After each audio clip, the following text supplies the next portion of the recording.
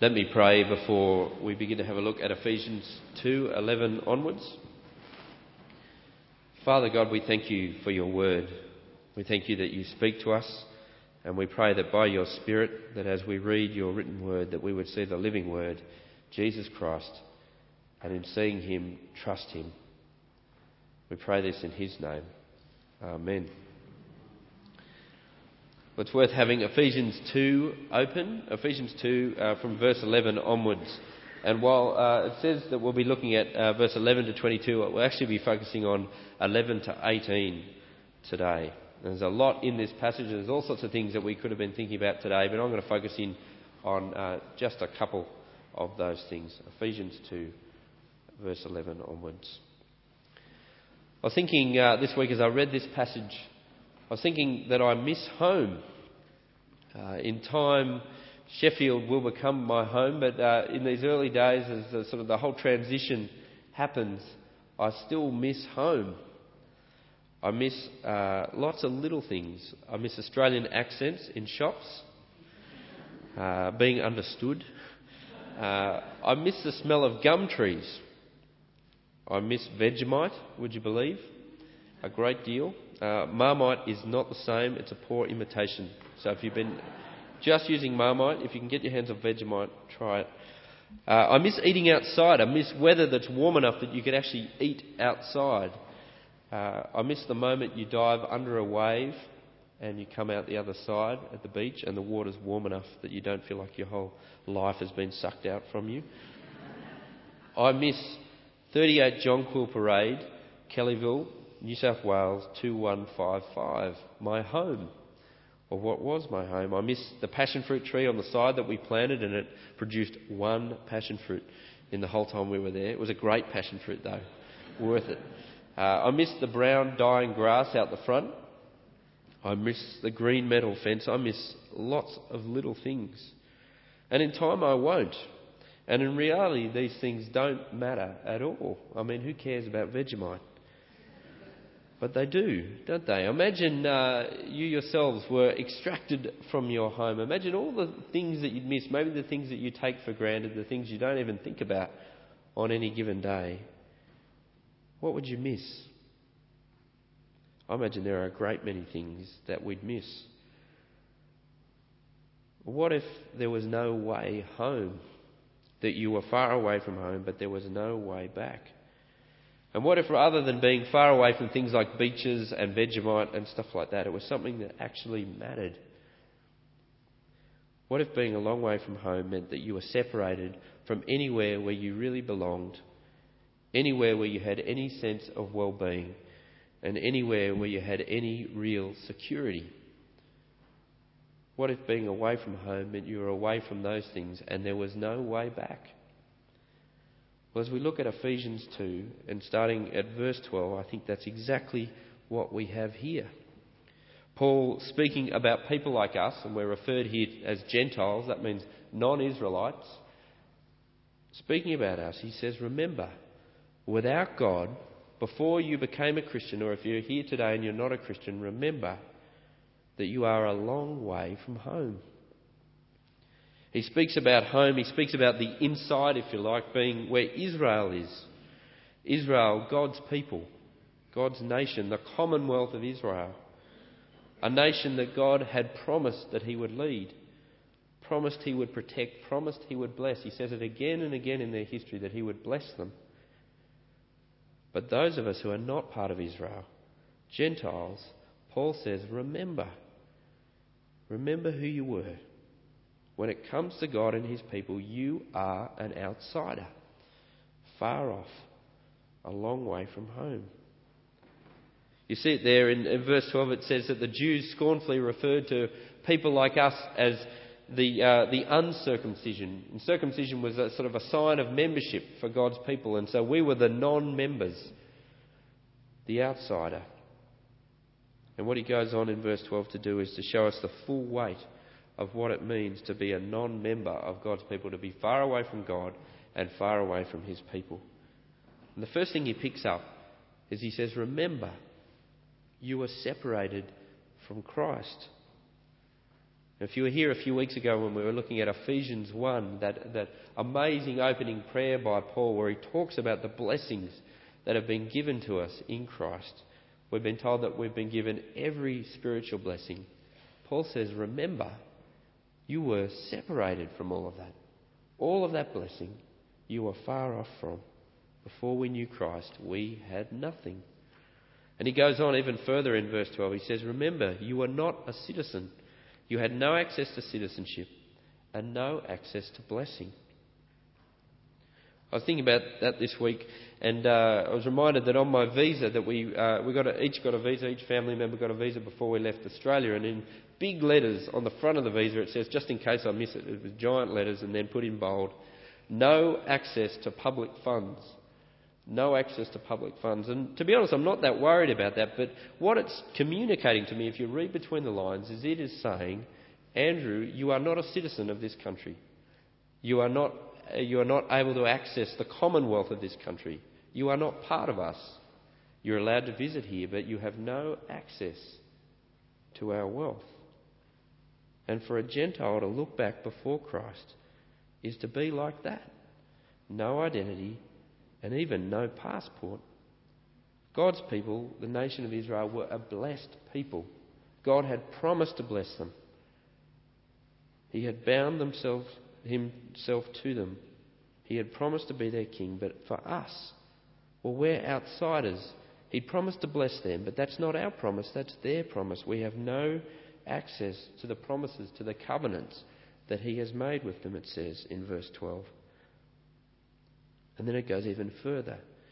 Have a look again at the end of verse 12. To be far from home, to be without God, is to be hopeless. Have a look at the phrase Paul uses. It's a withering phrase about who we were without Christ. We were without God and without hope in the world. Without God and without hope in the world. To be outside of God's blessing, outside of his people, means to have no secure future. I mean, we might have many hopes, many ambitions and dreams in life, things that we live for, things that we think give us security and give us meaning. I don't know what it is for you. It could be to live for you, and security for you is to have money. You know, enough money to pay the bills and enough money to enjoy life. That's security. Or maybe for you it's your career. Or to live is to be fit, to be healthy. Maybe it's about relationships or about family. But hear what verse 12 is saying. Without God, whatever it is that we live for is hopeless.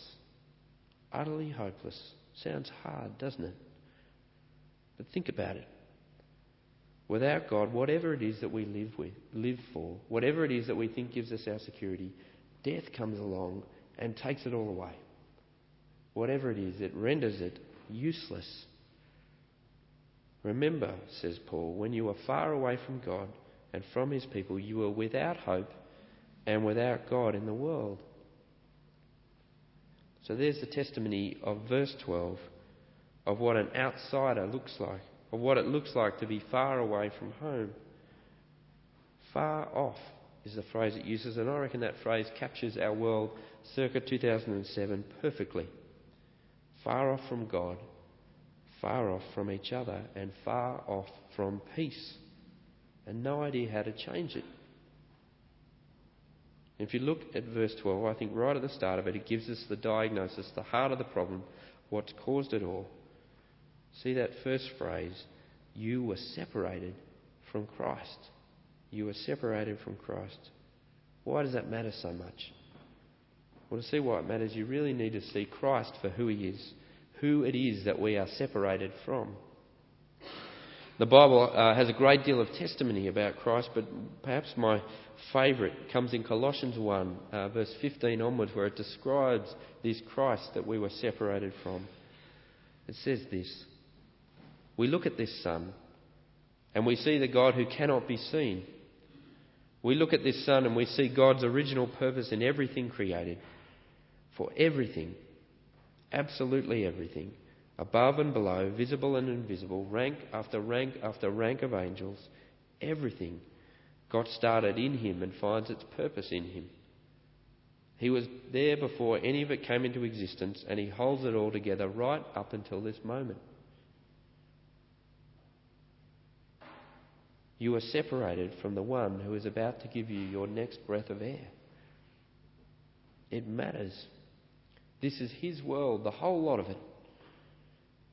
And so to live in this world separated from him just isn't going to fly. Just isn't going to work. You see, the only way we can ever belong in this world, the only way we can ever have any real sense of well-being and any sure security for our future is with him. There is no other way. But we were, and for some of us maybe this morning we still are separated from him. Not even close. And I suspect for many of us that doesn't seem a big deal. We think, oh, well, so what? But God says to be in this situation is to be hopeless. Every pore of creation declares his glory. Every pore of creation declares that there is a God, and yet we go it alone without him. And the worst part about it is the Bible says, as Ephesians already has said for us, we've brought it upon ourselves.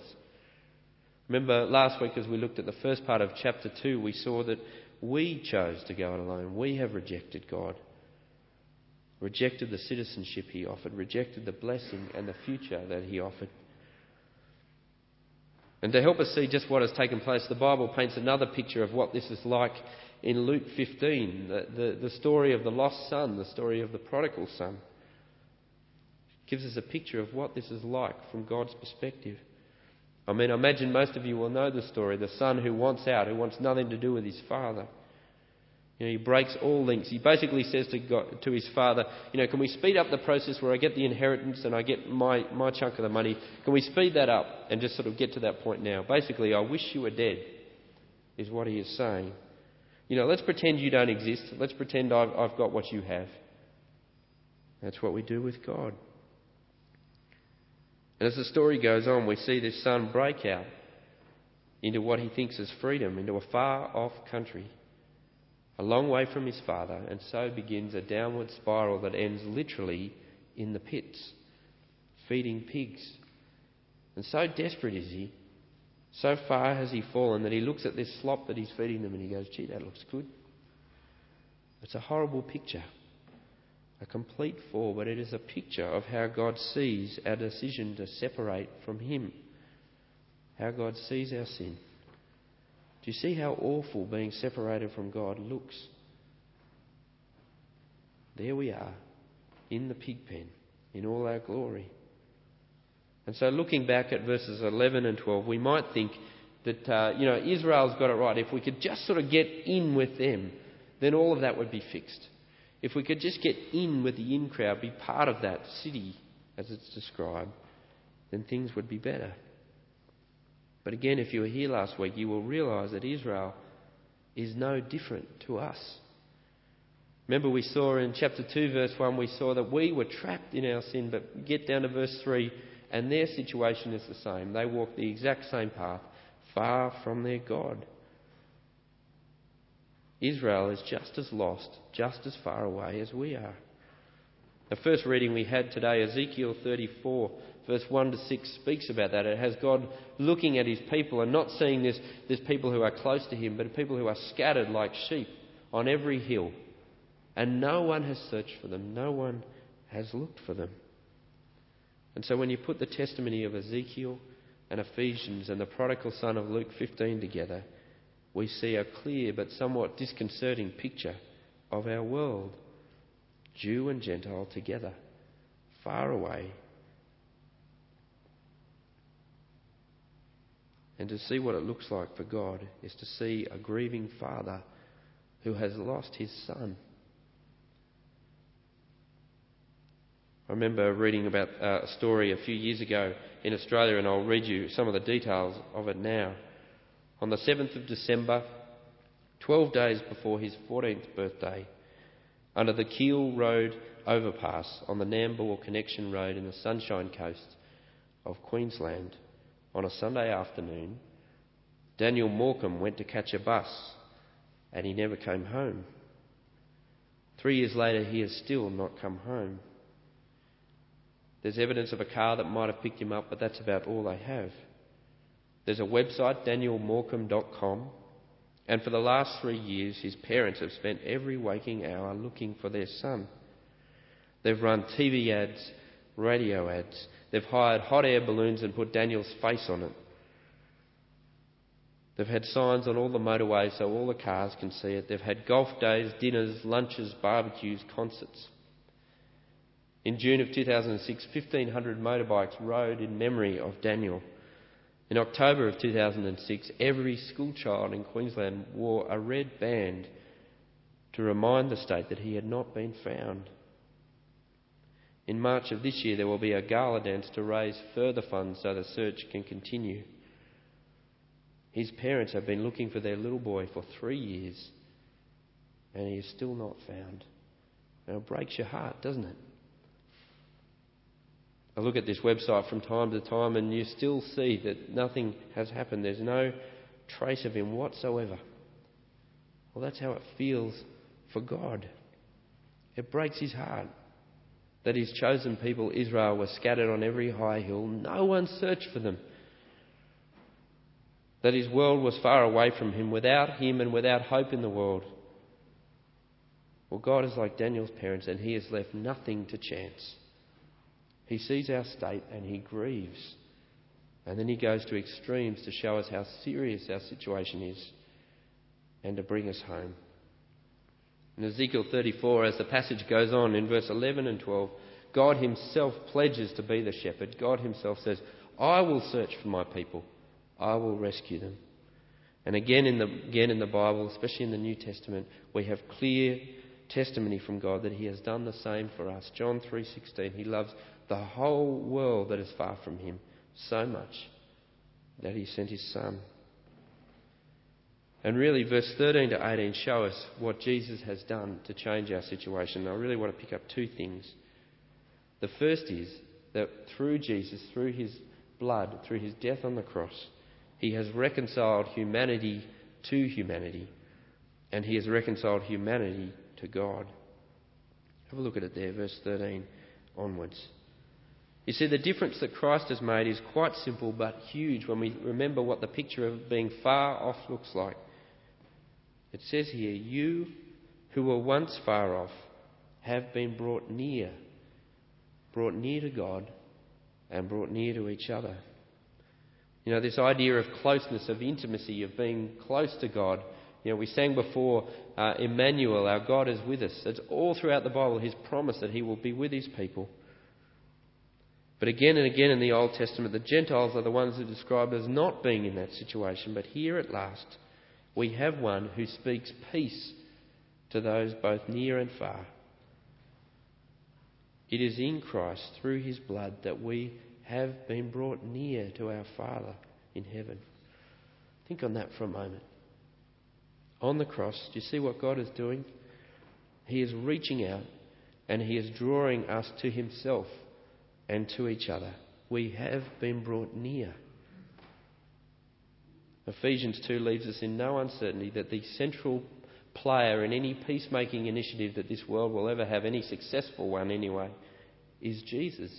Verse 14, he himself is our peace. And being the very source of peace, is it any wonder that it comes down to him to bring peace on this earth? You see there, verse 14, we've got two different descriptions of how he's brought peace. They're very different. He is the great creator and he is the great destroyer. That's how he's done it. He has created and he has destroyed. He has made two become one. He has taken two separate, divided groups, Jew and Gentile, and he has brought them together. And then he has taken that group and brought them to God. And then what he has also done is he has destroyed the wall between them, the wall of hostility. Goes on in verses 15 and 16 to explain the detail of that. This law that Israel had, this law that made them unique, that separated them from the other nations. Well, Jesus has abolished that law. Where Israel had failed to obey their God and obey this law, where Israel had failed to trust God their Father, Christ succeeded. And so when it comes to God's law, Christ alone is righteous. And in being this one obedient human for us, Christ in his flesh was able to do away with any division the law might have brought, and to create a way for all, whether near or far, to trust him and to be made into one united community. Do you see how the community is described in verse 15? Do you see how close, how united it is? It is one new man, just one. And if you want to see that man, well, look around you. There he is, the Christian community. A community united to Jesus and to each other by the cross. I mean, isn't that the dream of our world? Peace. Being united, being one. Again and again you see that dream in our world. You see it in the Middle East, how desperate we are that there be peace there. And even closer to home, a place like Northern Ireland, that there be peace there, that the troubles would end. But we humans, we have no idea how to get to peace. Romans 3 says we don't even know the way. You know, when it comes to Northern Ireland, when I read that when the troubles were at their worst in the 70s, that they decided to build this wall between, I think it's Falls and Shankill Road. That's our world's version of peace. They call that wall the peace wall. God has done the opposite. He has pulled down any walls. And so you get the impression that any attempt of peace in this world, any hope that we might have, has to be through him. You watch, you look. Any time our world tries to make peace, there is something massive missing. And it is always Christ. You see, if all Christ did was unite us together as humans, if that's all he did on the cross, then the problem still remains, doesn't it? Both Jew and Gentile were trapped, remember? Trapped in sin. Creatures of wrath. We may be united, but what use is that? We're united, trapped together. Well, hear the power of the cross, verse 16 and 17. We are not just united to each other, we are united to God in Christ. He, having destroyed the division between us, the law, he creates one new community, and then he takes that community to the Father and reconciles it through his blood. This peace is the great hope for our world. And so Christ, being the peacemaker, you see what he does in verse 17. He makes it his job now to proclaim that peace to this world. That first Easter Sunday, John 20, that's exactly his words to this world. Peace be with you. Peace be with you. And through the disciples and down through time, as the Christian community has continued, that is our message to this world. Peace to you in Christ. It is a message for those who are near, and it is a message for those who are far. A message that proclaims to our dislocated, unpeaceful world that those who trust in Jesus have together been granted access to the Father. You see it there in verse 17. The Son is back with his Father. The way back to the Father who loves us like a lost child, because that is what we are. The way back to him has been opened. This community that we are a part of are a community that are welcomed by our Father in heaven. And if this morning you are still a long way off, if this morning you are still separated from Christ, then don't you think it is time to come home? Let's pray.